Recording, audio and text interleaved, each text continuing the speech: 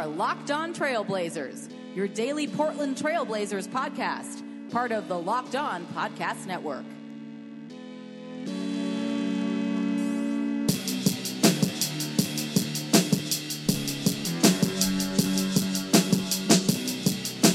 Hello and welcome to an April 19th, Wednesday night edition of the Locked On Blazers podcast. I'm your host, Eric Garcia-Gunderson, a writer from Blazers Edge, also the Associated Press and former Blazer beat writer at the Vancouver Columbian. Welcome back to Locked On Blazers, part of the Locked On Podcast Network, where you can find a wide variety of shows covering the NBA, the NFL, and every individual team in those respective leagues. And, of course, your Portland Trailblazers here on Locked On Blazers. Game 2, Blazers-Warriors, just wrapped up. It was not at all a dramatic game, not at all like the Game 1 matchup. The Warriors were without Kevin Durant in this game, as I suspected that they would be when they announced that he was questionable. They have aspirations of winning the finals, beating LeBron James and the Cavaliers or whoever comes out of the East. And they still got 2 more rounds in the West playoffs as well after this. So, made a ton of sense for them to sit him. However, probably should have expected it given how they played to finish the season. But the Warriors came out hot after Portland got off to a good start. Portland took an early lead. I believe they led by as much as 5 in the first few minutes of the game. But then the Warriors went on, I think it was a 14-0 run, and then it was like an 18-2 run. And give them a lot of credit defensively. That was where the Warriors really won this game. Steph Curry had 19 points on 6 of 18 shooting. Klay Thompson, 6 of 17. Draymond Green only took 5 shots. So the Warriors didn't explode offensively. They scored 110 points. It was 110-81 was the final score. But this game was not won on the offensive end for Golden State. Portland's defense was not that bad in this one. Just their offense was atrocious. They could not shoot, and worse than the fact that they could not shoot, they just did not take good care of the ball at all and made a lot of careless passes. And just all those things, combining into one poop storm for the Blazers was their undoing in this game. Like I said, the Warriors' main guys didn't have a good offensive game. Portland's offensive rating in this one ended up being 77.7. So they were averaging 0.77 points per possession. So, yeah, that's really bad. That's one of their worst performances of the year. Obviously, the Warriors had the second best defense in the league. I think they ended up second in defensive rating behind San Antonio. So you expect that, but what they did in this game, they started Patrick McCaw, which I thought was a little bit of a surprise, instead of Andre Iguodala. And to Steve Kerr's credit and to McCaw's credit, McCaw, I thought, did a good job. He was aggressive with the ball in his hands at times. He drove with confidence. He had a couple nice moves around the basket, got CJ McCollum going up and down, and the Warriors role players just as a whole delivered. JaVale McGee, again, with another monstrous performance, and Portland really had no answer for him at all in this game. McGee was a plus 19 in the 13 minutes that he played. He scored 15 points, had 5 rebounds, and 4 block shots as well. Just absolutely dominant. Had another block on Damian Lillard. He was just roaming around the paint. And one of my suggestions to try and neutralize that, because he was so effective in Game 1, was throwing Myers Leonard out there so that you set screens with him and you get JaVale McGee having to stick on to him. However, the Warriors avoided any possible positivity that Leonard could have, brought to that situation by putting a smaller guy in Andre Iguodala on Leonard on the one possession he was out there in the first half, and putting JaVale McGee on Al-Farouq Aminu, who was setting the screens in the middle, so that McGee could continue to be in the middle of the paint instead of having to, respect Aminu's jumper. And Stotts pulled Myers Leonard out 22 seconds into his first shift. He brought him back later when the game was already out of hand in the third quarter, trying to get something going. But JaVale McGee was monstrous. Portland threw Myers Leonard out there, which you would think is in terms of matchups, but the Warriors are very smart. They're a very well coached team. Knowing that Leonard could force JaVale to step out, they're like, okay, well, we'll make Leonard post up on Andre Iguodala, which he, that's not going to work. So very smart of the Warriors to, neutralize that immediately. And Stotts, was forced to go small again. And they went small for the whole game. Noah Vonleh got in towards the end, but he really didn't play. He played less in this game than he did in the last game. Stotts went with more of the small ball looks. And again, the guys played a little bit better, but ultimately did not deliver in the way that they needed, that the Blazers needed them to, on a night when Damian Lillard and CJ McCollum just had a really come back to earth night with their percentages, because they were so phenomenal in game one from the field that it's just math, and a lot of time they were just missing shots that they were making. And those guys also had a lot of turnovers. Everyone on the Blazers had bad turnover problems. They had 18 on the game that led to 20 Golden State points, but they just didn't get enough from anybody else on a night when CJ and Dame didn't have it. So now you have a story where CJ and Dame bring it in a great way, and then in this game they don't bring it at all. The Warriors really neutralized them, and then guys played better, but they just didn't do anything remotely close enough to win this game when the Warriors defense was on a level that it was. Allen Crabbe 0 for 5 from 3. That just hurts. 43% shooter, or 44%, whatever he was. One of the top 2 3-point shooters in the league this season, top 2 or 3. And he hasn't made, I think he's made 1 3 in this series. I think he's like 1 of 8. So, that hurts. McCollum missing a bunch of open looks. Harkless it was aggressive, but he was 1 of 5 from 3. Lillard 0 for 4. Myers Leonard 0 for 2. Pat Connaughton, who got some minutes, 0 for 3. So just everyone that shot threes pretty much in this game for Portland couldn't make them, but a lot of credit should go to the Warriors defense.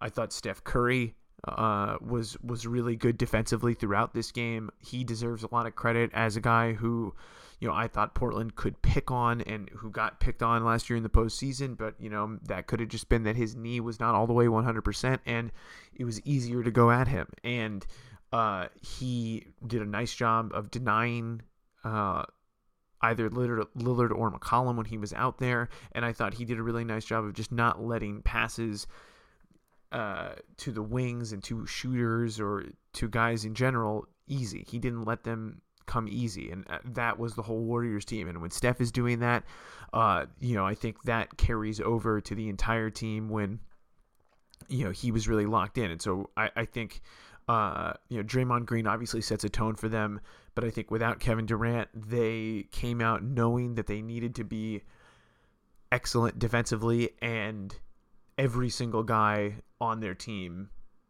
played like that. And so what you saw tonight was, championship level team knowing that they needed to step up, and that's what they did. And they put on a clinic tonight on the defensive end. They really flustered Portland. As I mentioned, the turnovers for the Blazers in this one, it was a high possession game, so the turnover rate may not be as bad, but they just got forced into so many. The passes themselves just looked so bad. I mean, there would be passes where Damian Lillard is driving down the lane and passes in, just completely misses a shooter in the corner, or Evan Turner trying to hit Damian Lillard on a backdoor cut and Dame isn't even looking for the ball. Guys just not in the right spots and throwing it to where they think guys are. And that happened a lot tonight. And then there was, just a lot of nervous passing, and I think the Warriors really created that. Just overall, Portland looked extremely flustered tonight in every facet of the game. Turnovers, three-point shooting, and not just three-point shooting, too, just shooting in general. They shot 33.3%. They made a third of their shots in this game. They were 30 of 90 from the field. And I mentioned JaVale McGee, and, of course, Draymond Green continued to do what Draymond Green does and just continue to time up his contests at the basket better than anybody in the league. And Portland's finishing at the basket. They have to have a game where they make shots around the rim, like that. They have to do that if they're gonna survive. And I don't think you can against this Warriors team very easily. But they had a lot of opportunities down in the painted area where they could have made a difference, could have made some shots, and the Warriors defense was just too good around the rim.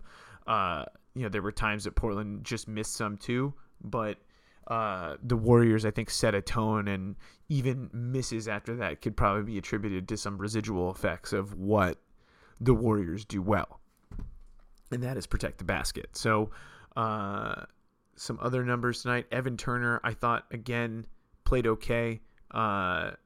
He was part of the unit that played well in this game. I think after that big run that Golden State had, Portland in the second quarter really did a much better job. They got that lead back down to single digits after Golden State took over the game. Basically, in the first quarter, they took a 16-point lead after one. But the Blazers were able to get it down to 6 points, but ultimately, and actually they got it down to one after an Evan Turner three-pointer. But after that, that was the closest that they got. Excuse me, I forgot about that Turner three-pointer. But so I thought Turner played well in that stretch. Portland, while they had a bad night from Damian Lillard and CJ McCollum, they benefited a little bit in the second quarter from a regression for the Warriors, and that was that that Ian Clark, David West, Draymond Green group that was out there, Iguodala, that really dominated Portland. I think they had a plus 70 net rating or something in the minutes they played.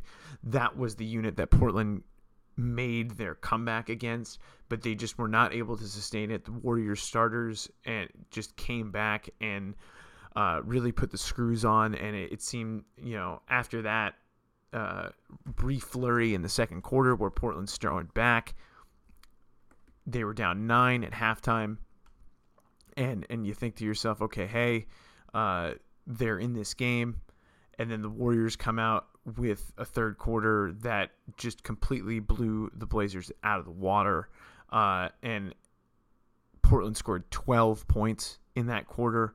So that was the difference in this one for me, was that third quarter. But it's not as small as that, because I think Portland's poor start, that great start for Golden State defensively, setting a tone for the whole game that nothing was going to be easy. Having Lillard and McCollum not making their shots, that didn't shake for the entire game. So that was a tone that was set early on, and they were just never able to. The second unit played well, but even then it felt like, even though they were in good shape, that they were extremely vulnerable, and that's because the Warriors are so good. I mentioned JaVale McGee had 15 points. Ian Clark had 13 points off the bench. They got lots of contributions off the bench. David West, 8 points, 4 assists. Andre Iguodala, 6 points, 6 assists, 10 rebounds. Zaza Pachulia had 10 points on 5 of 8 shooting. The Warriors centers in this game were phenomenal. I don't even, they they missed 3 shots between JaVale and Zaza. And again, in Portland shouldn't hang their heads defensively for their performance in this game, but offensively, they definitely should. They got beat by the Warriors role guys, and offensively they were just completely shut down. So I think that's the story in this game, is that Portland did well defensively, but they just completely fell apart on the offensive end. It looked like they weren't trusting their sets a lot. It looked like a lot of times there was just no flow, and I think the Warriors had a lot to do with that, and that's why they have averaged 70 wins or whatever over the last couple of seasons. I mean, they went 67, 73, and 67. Incredible mismatch in this series, obviously, but I know that it's easy right now, and I wanted to talk about this because obviously the mood after the game, it felt like was very dour out there among Blazer fans. And yeah, obviously it sucks to have your team get blown out, and it sucks to do that and have the 8th seed only to have that happen. However, I mean, how many people would really have that take if Nurkic and his leg thing didn't happen? And also, nobody would even have this take if Nurkic was here at all, because Nurkic being here is what got the Blazers here. And also, Portland was really struggling, but I think even if they keep Mason Plumlee, they were never gonna. I don't think they were gonna tank so hard that they could have gotten a pick that you can really point to and be like, that's gonna be a sure thing right there. I know everyone loves this draft, and I know everyone's super excited about it. But the 2 best players in this draft are point guards. The 2 guys that everyone says are sure things. We already know that the Blazers have enough point guards. And to me, the difference between the 15th pick and the 13th pick, or whatever Portland probably would have gotten if they'd never done the Nurkic trade, which also got them another pick, would have been like 10th. So, okay, 10 and 15. I don't really think that is that much of a difference. I'm sorry. It's just not. It's to me, that difference is so negligible compared to what the difference is when the Blazers traded for Nurkic. And to say that to get to this point where they're at now is a waste is also to say that having Nurkic is a waste. And that's complete crap. So anybody who's trying to sell me on Portland, would have been better off just keeping Plumlee and not making the playoffs, I just can't agree. I just can't agree with that, because to me, what you have in Nurkic, who hasn't played in the first 2 games of the series, I don't know if he's going to play, and I really only think he should play if he's pain free, and the medical staff clears it, not just him wanting to play. I want to throw that out there. He's going to play in the summer anyway. And if he's healthy and he wants to play, that's fine. But if he's not healthy, if he's in pain, he shouldn't play. So those are all factors. Having him is better than some imaginary 10th pick. Like, I'm sorry. Like, I love the draft, but it can be very idealized. And Portland still has 3 picks in this draft, one of which came with Nurkic. So, yeah, in a perfect world, when the season went the way it went, you could, say, hey, CJ and Dame, sit out. Don't worry about it. We'll get a top 5 pick. Good luck with that. Like, again, to suggest that would, because that's how else do you get to that top 5 pick? I know they were struggling, but even with Plumlee there, I would probably see them, still scrapping it, staying a couple of games back of Denver, never really actually catching them, but never really, being super out of it unless they had a major injury or something. And I don't, there was no way for me to really see them to get down that far. And I know that everyone was really bunched up at the time and anything could have happened, but I think it would have been really hard to be like, okay, CJ and Dame, you're going to sit out, watch games from the bench. We're going to let Tim Quarterman and Jake Layman play while you guys rest when you're healthy and in your primes, and you're just not going to play. You're not going to get to play on the game's biggest stage. Have fun with that. Like, good luck again. Like, that's not going to happen. And the revisionist history that was happening during this blowout to me about like getting to the first round and how it's just crushing and all that stuff. Like, okay, so then Nurkic fever was crushing. That is the logic that you're using, is that having Nurkic, having that winning streak and experiencing what that was like, which was magical, that doesn't matter because that's what got them to this point playing the Warriors. They won 2 games without him, but they were put in the position to win 2 random games at the end of the regular season because of Nurkic. So if they don't have that, we're not here, and then it was all a waste. So no, I'm not ready to be like, this series was dumb. Would have been better to wait for the lottery. Okay. Like, yeah. Yes, it's always great to have the number 1 pick or whatever, but again, I don't know. I just don't think that they would have gotten like Malik Monk or something, or a guy that, and again, that's another guy that you have to build your offense around. He's better. He's a good defensive player, but I don't see that they would have gotten there. And again, he's great in college, but who's to say that he's going to be,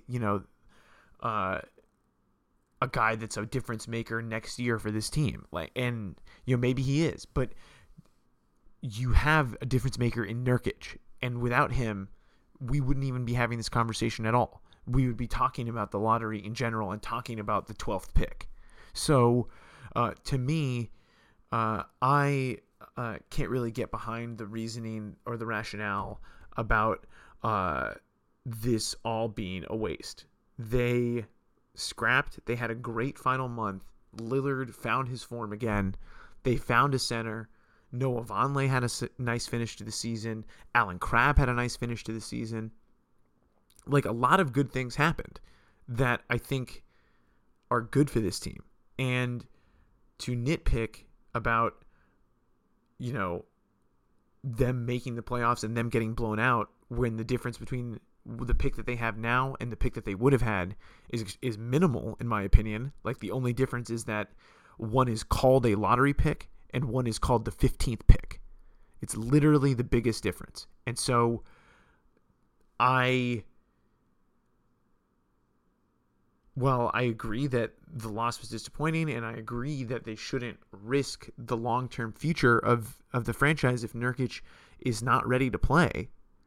I can't agree that what happened tonight suddenly makes making the first round an abject failure, and that this season is a complete waste. I'm not going to do that because it wasn't. That's why also, if you listen to this podcast back in March, in the middle of Nurkic fever, this is another reason why I said enjoy this. This is what makes the NBA cool. These are the moments that are cool about the NBA, and you have to enjoy them. And that's why I said enjoy Nurkic fever in the moment, because you knew even if they made the playoffs, they were going to face the best Warriors team that they've ever had. And so this is not a surprise. The results that they had in this game, they're not. that is why you needed to enjoy Nurkic fever and experienced that and just enjoyed that for what it was, because it was special and it was a sign of things to come for next season. And if he plays, fine, but only if he's healthy. And I don't think it's going to make a difference in the series. I'm not arguing that it's going to help them win this series.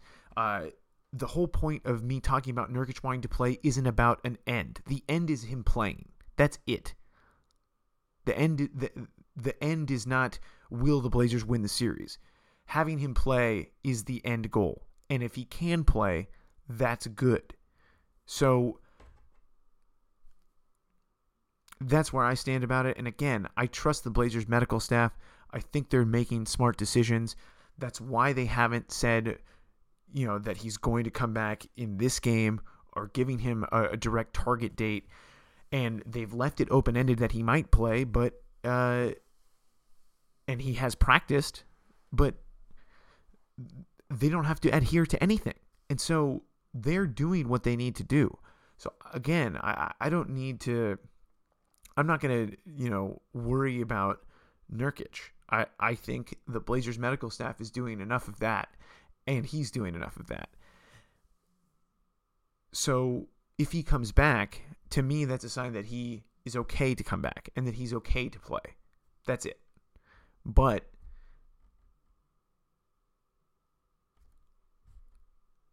and with this performance tonight, they have less incentive to bring him back. So why not rest him? Who cares? The Warriors are probably going to rest KD too. And even if Portland were to win Game 3, which I definitely expect they will play better, I'll tell you that right now. They're going to have a better Game 3. Role players tend to play better when they're at home. I think everyone tends to play better when they're at home, especially in the playoffs. Home court advantage is even greater. So Portland's going to play better. So Nurkic or no Nurkic, the next game is going to be better. And this is an extreme mismatch, but this is still the NBA. And I think Portland's going to come out better in Game 3. They don't have any incentive to play Nurkic, I don't think. The Warriors don't have any incentive to play Kevin Durant either with how they handled Portland in this game. But I'm just not going to sit here and say that this is a waste, because it's not. You get to play against the best team in the league. A lot of guys that got paid have opportunities to prove themselves. And a lot, and the role players like Alan Crabb, Myers Leonard, still have opportunities to prove themselves in this series. I think Harkless also, who has been aggressive, has an opportunity to prove himself as a more efficient player. And Evan Turner, I still think has a better game in him from the field, even though he has played well defensively and has made plays. So you have that, and if you're the Blazers, you need those guys to play, because the thinking is, from where I sit, is that their trade value couldn't be lower after the season that they've had and Portland underperforming. So no matter, they are locked into the salary of this team, and so it's like you need them to develop at some point. Wasting away and trying to tank with no salary cap, where does that get you? I don't know. They were in a really bad spot, and the fact that they turned a really disappointing season into a positive season with the addition of Nurkic, to me, is something that I'm not going to take for granted about this season. And a lot of people, it felt like were doing that in the middle of this game, and so that's why I said enjoy Nurkic fever in the moment, because it was a beautiful moment. But I'm not going to engage in the revisionist history that it shouldn't have happened at all. Because if you're saying that this playoff appearance was a waste, to me, that is what you're saying, that the whole Nurkic thing was a waste, and that Portland finally has a center after shuffling through centers for 3-4 years now. that's big. And to me, that's bigger than that's way bigger than having the 10th pick in the draft. Because if you have the 10th pick in the draft, most likely your best case scenario is someone that has the impact of Jusuf Nurkic. And so with that, I'm going to wrap up this edition of Locked On Blazers, part of the Locked On Podcast Network. Please subscribe to the show on iTunes, Stitcher, Audio Boom, Google Play, TuneIn FM, wherever you can get a podcast. We are there. Hit me up on Twitter at Eric_Gunderson with an EN. Hit us up at Locked On Blazers on Twitter. And you can also email us questions at lockedonblazers@gmail.com. We'll be back once again. Game 3 of Blazers Warriors is on Saturday night at the Moda Center here in Portland. They have a couple days off in between. I'm sure there will be some updates coming on Kevin Durant, updates coming on Jusuf Nurkic. So we will have those covered. And have the rest of the series covered. We'll take a look at the film, maybe see what Golden State's really doing defensively. But I gotta say, without Nurkic, it doesn't really feel like they have any other cards to play. And against the Warriors, they're gonna force you into uncomfortable spots very early on. And I just, Portland doesn't really have a whole lot of adjustments to make. I think the adjustment is they've got to play better. So, yes, we will take another look. We will analyze this, and we will keep an eye on any future developments for the rest of the series. Until next time.